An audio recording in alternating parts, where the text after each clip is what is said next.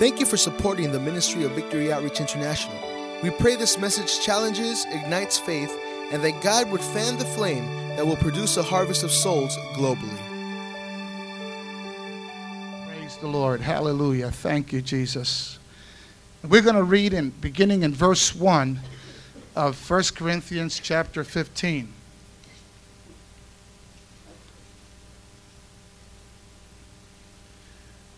These are the words of the Apostle Paul. He's writing to the Corinthians. And this whole chapter is on the resurrection of Jesus Christ.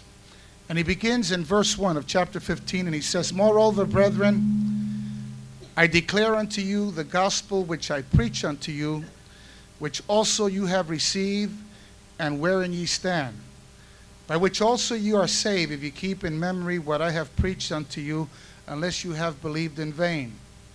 For I delivered unto you first of all that which also I received, how that Christ died for our sins according to the Scriptures, and that he was buried, and that he rose again the third day according to the Scripture, and that he was seen of Cephas, then of the 12. After that he was seen of about 500 brethren at once, of whom the greater part remain unto this present, but some are fallen asleep. After that he was seen of James, then of all the apostles, and last of all he was seen of me also, as one born out of due time. For I am the least of the apostles, and not meet to be called an apostle." I want every head bowed, every eye closed. We could give me a little bit more bass, please. Lord Jesus, this morning we thank you, Lord, for the presence of your Holy Spirit that's in this auditorium. We thank you for this beautiful presentation, oh God, the anointing upon the choir, upon the ministry of music, oh God. And Lord, I pray that you begin to speak to the hearts of those that are here this morning that possibly may not know you.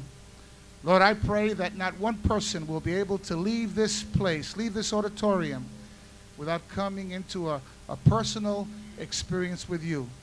And Lord, we'll be careful to give you all the praise and all the glory. In Jesus' name we pray. And everybody said, Amen. Amen. Praise the Lord. You may be seated.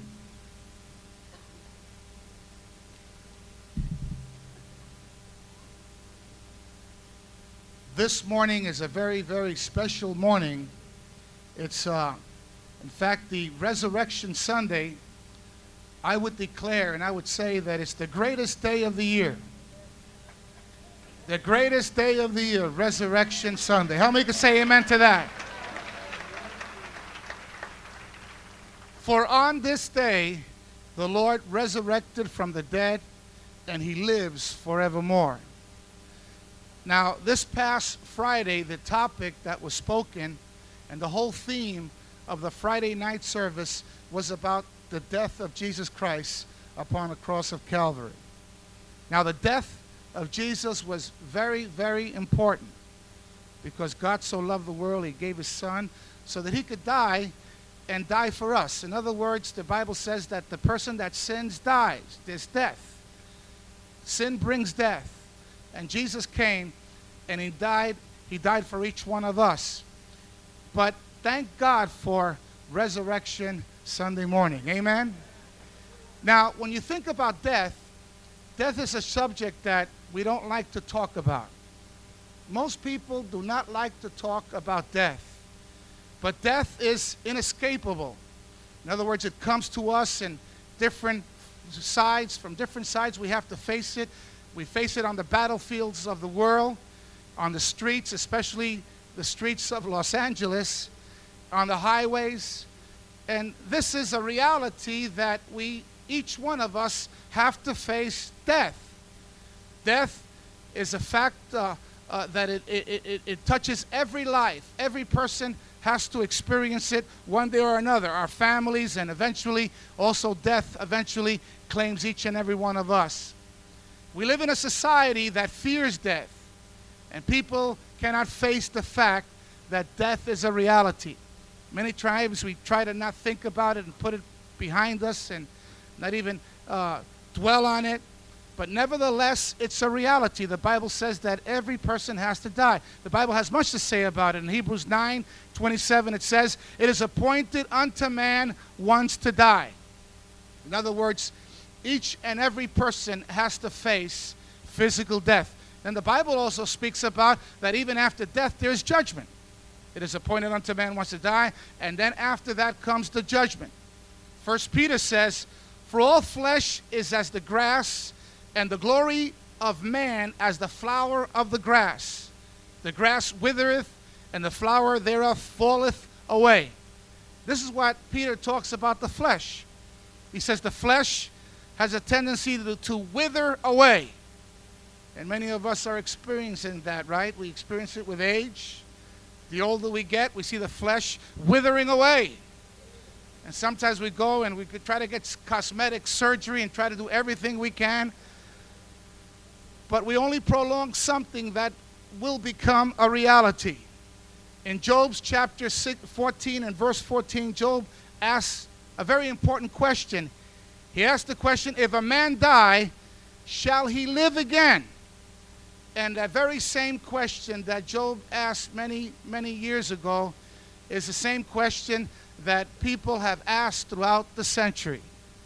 In fact, this is a question even in our day where people ask the question, what happens after death?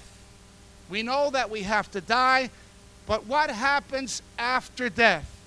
Well, the Bible has a lot to say about that. In fact, Jesus answered that very question of death, and in John chapter 11, verse 25 and 26, Jesus said, "I am the resurrection and the life. He that believeth in me, though he were dead, yet shall he live. And whosoever liveth and believeth in me," he said, he made quite a statement, "he shall never die." Now we know that he wasn't so much talking about the physical death, but he was talking about the spiritual death. He shall never die if he believes in me. Now, the resurrection of the Lord Jesus Christ was the very heart of the apostolic preaching. This is all the apostles preached about. The very message that they had, the very theme that they had was the resurrection of the Lord Jesus Christ. And it wasn't a very popular theme in those days. Nowadays we talk a lot about the resurrection, and sad to say that there are many preachers in many pulpits today that they do not believe about the reality of the resurrection of the Lord Jesus Christ. More and more, there are preachers, modern preachers, that actually preached against it and preached that it doesn't actually exist. Those are people that don't even believe in miracles. Their only belief is in the natural things and not in the supernatural. But in those days, it wasn't a very popular subject. In fact, the Greeks accepted the fact of immortality of the soul. They believed that there was immortality of the soul, but not the bodily resurrection. And even the Sadducees, a set of the Jews, also opposed the idea of the resurrection. But whenever the apostles preached their message, even though people opposed it, whenever the apostles preach, they always preach on the resurrection of Jesus Christ from the dead. Now, this morning, in the few moments that we have left together, I would like to bring out two ways that we could look at the resurrection this morning. Two ways that we could look at it. First of all, when we think about the resurrection of our Lord and Savior Jesus Christ, it is the object of our faith. The resurrection is the object of our faith. When we think about faith, we need to put faith in something. And what we put faith in this morning is the reality that Jesus arose from the dead and he lives forevermore. So first of all, the resurrection is the object of our faith. Because without the resurrection, our faith is actually meaningless. I do not understand how people today don't believe in the resurrection, and yet they go to church and they go through the motions, and yet these modern preachers do not believe in the resurrection of the Lord Jesus Christ. If you don't believe in the resurrection of the Lord Jesus Christ, you don't have anything to say. You don't have anything to anchor your faith on. Paul says concerning the resurrection in 1 Corinthians chapter 15 and verse 14, if Christ be not risen, he says, then our preaching is vain and your faith is also vain.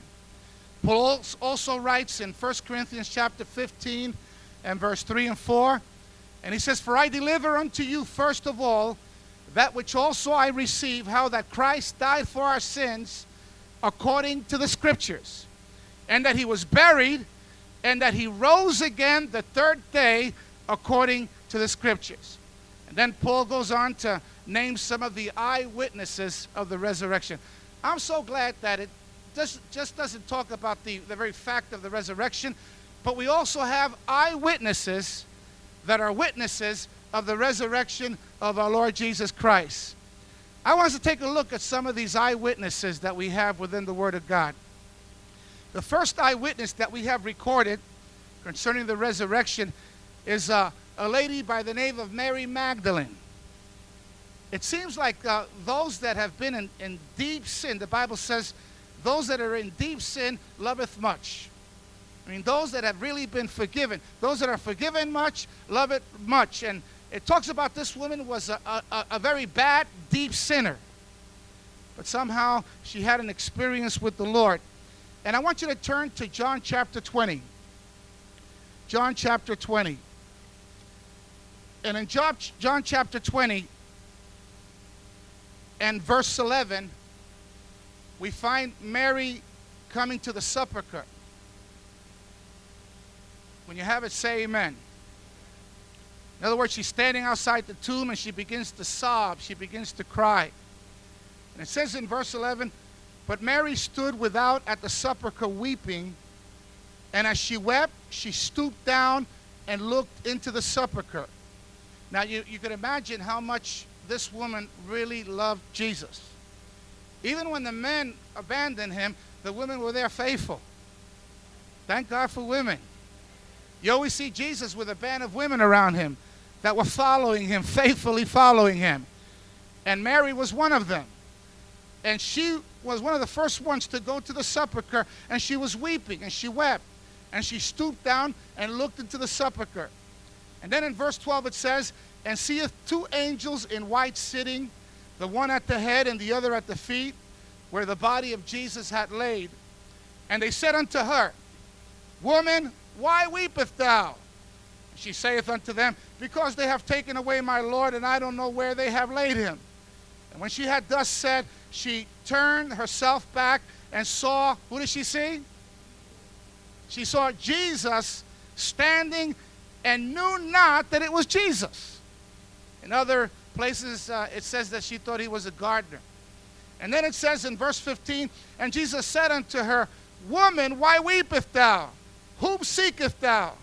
And she, supposing him to be the gardener, said unto him, Sir, if thou hast borne him hence, tell me where thou hast laid him, and I will take him away. Look how much she loved him. And Jesus said unto her, Mary. And she turned herself and said unto him, Rabboni, which is, say, Master. And Jesus said unto her, Touch me not, for I am not yet ascended to my Father, but go to my brethren and say unto them, I have ascended unto my Father and your Father, and to my God and your God. And Mary Magdalene came and told the disciples that she had seen the Lord and that he had spoken these things unto her. So as you could see, the first eyewitness that we have recorded is Mary Magdalene. It doesn't say that she was on a trip. It says that she actually saw Jesus and Jesus actually spoke to her. Secondly, we also see two disciples as they walked the Emmaus Road. And I want you to turn in Luke chapter 24. Luke chapter 24. And in Luke chapter 24 and verse 34.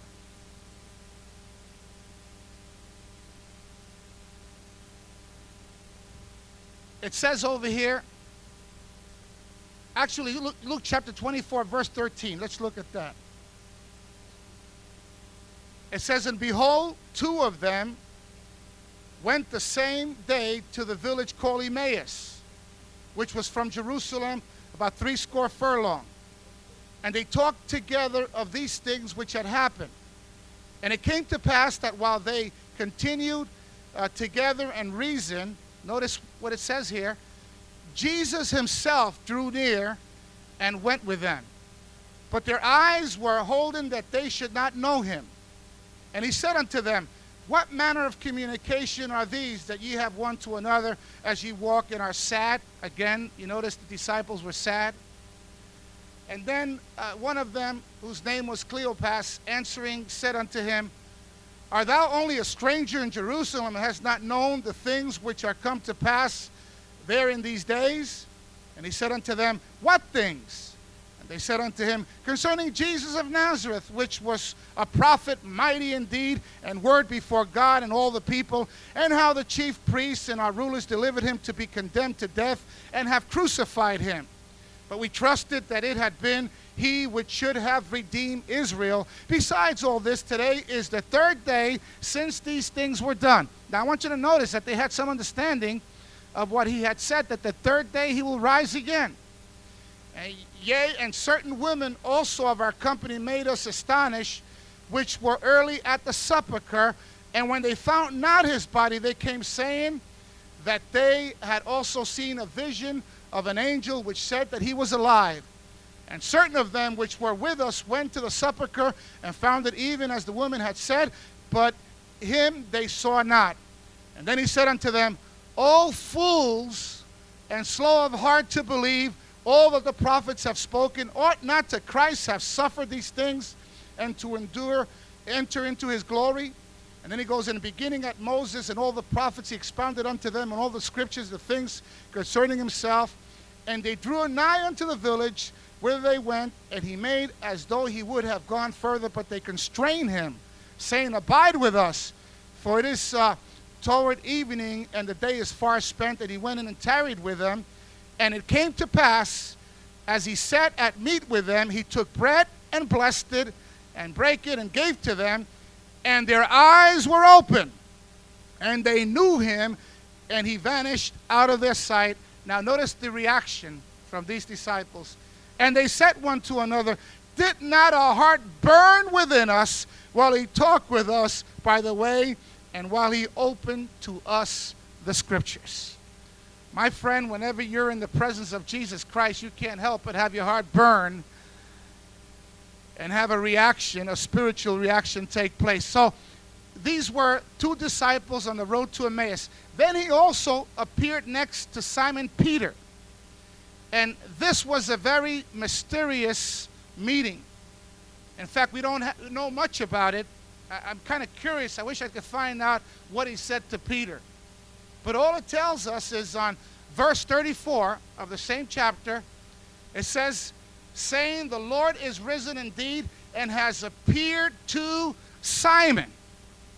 So not only did he appear to these disciples on the Emmaus road, but the Bible tells us that he also appeared to Simon, but it doesn't tell us what he told him.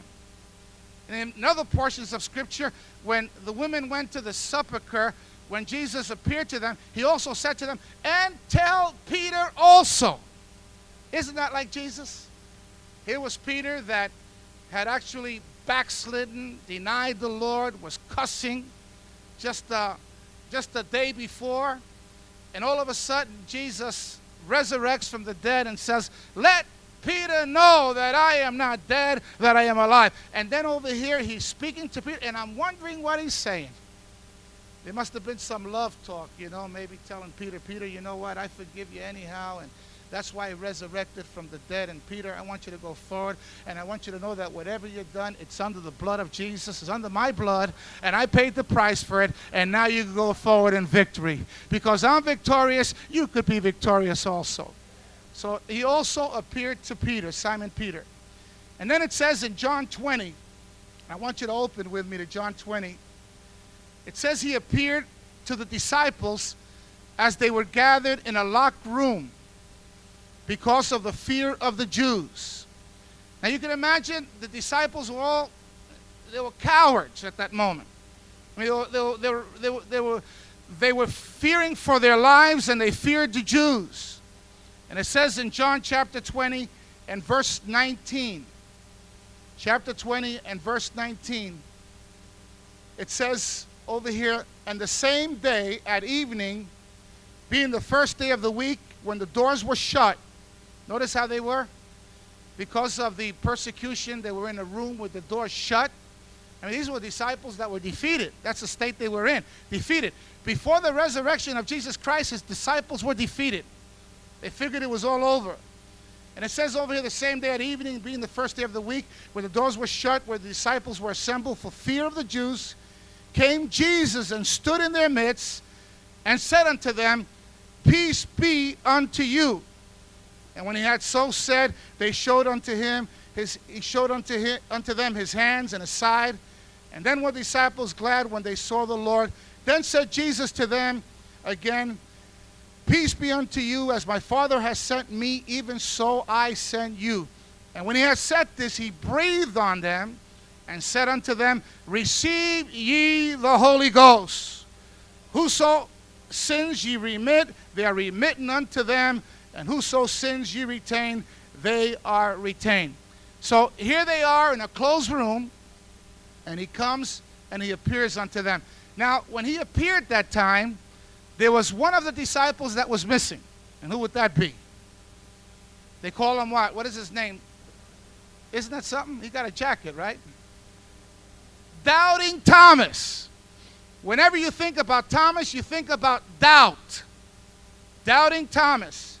And it tells us over here in verse 26, it says over in 24, but Thomas, one called Didymus, was not with them when Jesus came.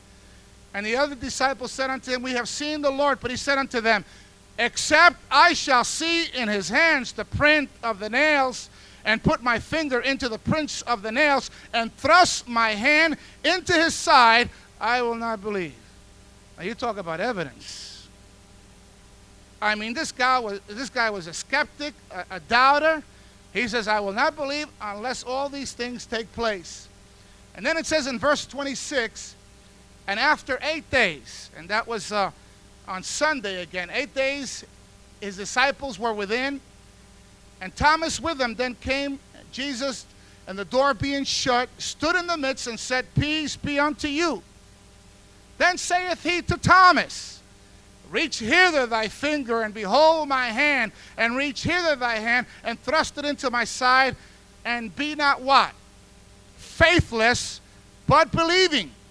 And all of a sudden, Thomas, he answered, anybody would believe, right? I mean, after putting your finger in his side and, touching his hands and nail-pierced hands. And then Thomas answered and said unto him, My Lord and my God.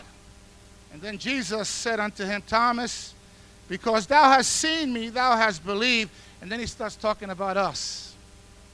He refers to us. Blessed are they that have not seen and yet have believed. Hallelujah. Glory to God. Praise the Lord.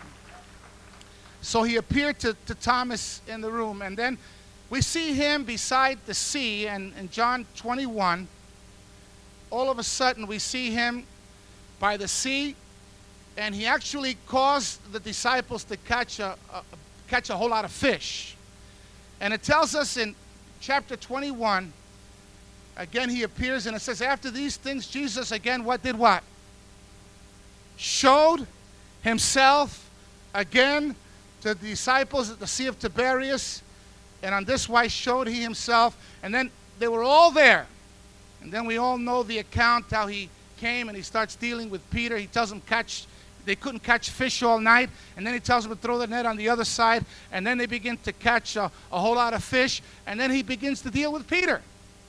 And once again, he is concerned about that disciple of his that denied him. That disciple whose faith was shaken. He begins to deal with him again. You see, Jesus is concerned about us as individuals. And he takes time to deal with us as individuals. And he begins to deal with Peter. And once again, he reaffirms his calling. He says to Peter, Peter, feed my sheep. Peter, feed my lambs. And then he says, Peter, I want you to commit your life to me. And we find from that moment that Peter made a decision, a crucial decision of dedicating and committing his life to Jesus Christ. And then the Bible also says that he also appeared before more than 500 brethren. You talk about proof. You talk about evidence. Not only did he appear to the disciples, not only did we see him appearing to individual people, but 500 brethren at one time. And it tells us that in 1 Corinthians chapter 15, verse 6. You don't have to turn to it. But he appeared to 500 brethren, and that's where he began to give them the Great Commission to go and preach the gospel to all nations. And then we could continue on with more evidence of the resurrection of the Lord Jesus Christ. Stephen the martyr. Who did he see when they were stoning him? He saw Jesus at the right hand of God. What about Paul himself, the Apostle Paul? What did he say on the road to Damascus? He saw Jesus. He says, last of all, Paul says, he was seen of me. I am an eyewitness of the resurrected Christ, the resurrection of our Lord Jesus Christ. And he appeared to people for an extended period of time, held conversations with them, encouraged them to touch him, and also test the reality of his resurrection. So we have facts. There is proof. There's eyewitness accounts of the resurrection of our Lord Jesus Christ. And then also, there's the other evidence of the resurrection, and I like this one, are the transformed lives of those who saw him. In other words, everybody that witnessed Jesus Christ, everybody that had an encounter with Jesus Christ, their lives were never again the same. In fact, Peter, who a short time before had denied the Lord because of fear, remember how he was a coward? He even cussed and wanted to talk like the worldly crowd and denied the Lord. But after he seen Jesus, after he had an experience with the risen Lord, his life was so transformed that he, on the day of Pentecost, you see him preaching a powerful message on the day of Pentecost, and Peter actually even gave his life for the sake of the gospel. The disciples only days before also, we have the experience of the disciples, only days before were crushed and defeated, discouraged and afraid, and now they were totally changed. In the face of death, they went out and boldly preached the resurrection of the Lord Jesus Christ. Saul of Tarsus was completely transformed by the vision of the resurrected Christ and became an evangelist and a missionary to the Gentile world. And what about the miracles that we witness today? You know, we talk about the people that have the resurrected Christ had influenced their lives. What about us today? I mean, this morning, you could just look around you. You look around you, and you see a whole lot of people, especially in Victory Outreach, that when they came face to face with the Lord Jesus Christ and God touched them, their lives have never again been the same. They've been transformed by the resurrected Christ. I think the best evidence that we have today is just people around you. Look at that person next to you. We got all kinds of people that were in possible cases that we could name a few of them this morning. In possible cases, but one day Jesus Christ came and touched them, and their lives have never been the same. Someone said that taking all the evidence together, it is not too much to say that there is no single historical incident more supported than the resurrection of the Lord Jesus Christ. In other words, it doesn't take blind faith. There's evidence that Jesus not only died upon the cross of Calvary, he died, he was buried, but that he rose again and he lives forevermore. Secondly, and with this I finish, the resurrection of the Lord Jesus Christ is the source of our hope. You hear that? Not only is it the object of our faith, we could anchor our faith on that, and we have evidence to anchor our faith on the resurrection of the Lord Jesus Christ, but it gives us hope. There is hope for the future. There is hope for tomorrow because we know who holds tomorrow. Paul, writing to the Corinthians, said, if in this life only we have hope in Christ, we are of all men most miserable. But then he says, but now is Christ risen from the dead and become the first fruit of them that slept. Christ's resurrection is the believer's assurance, is our assurance and our hope this morning that one day we too will live a resurrected life. And we're living a resurrected life spiritually, but one of these days also there's going to be a bodily resurrection that's going to take place as well. Rest in the morning. I'll say it again.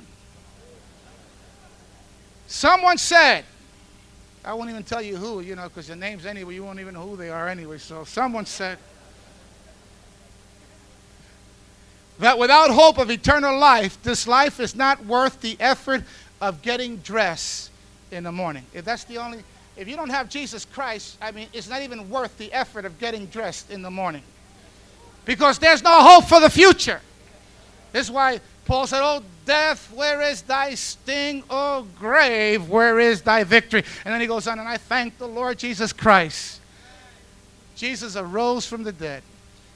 And he's the only one. Jesus is the only one. We serve a living Savior that's in the world today. Now, there's a lot of people that serve and worship other gods, but there's no hope for them.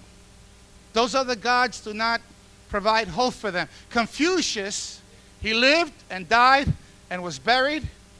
And where did he stay? He's still in the grave. Sad to say. Buddha lived and died and was buried and stayed in the grave. Muhammad lived and died and was buried, and where is he? Stayed in the grave. But Jesus lived and died and was buried, but resurrected from the grave, and he lives forevermore.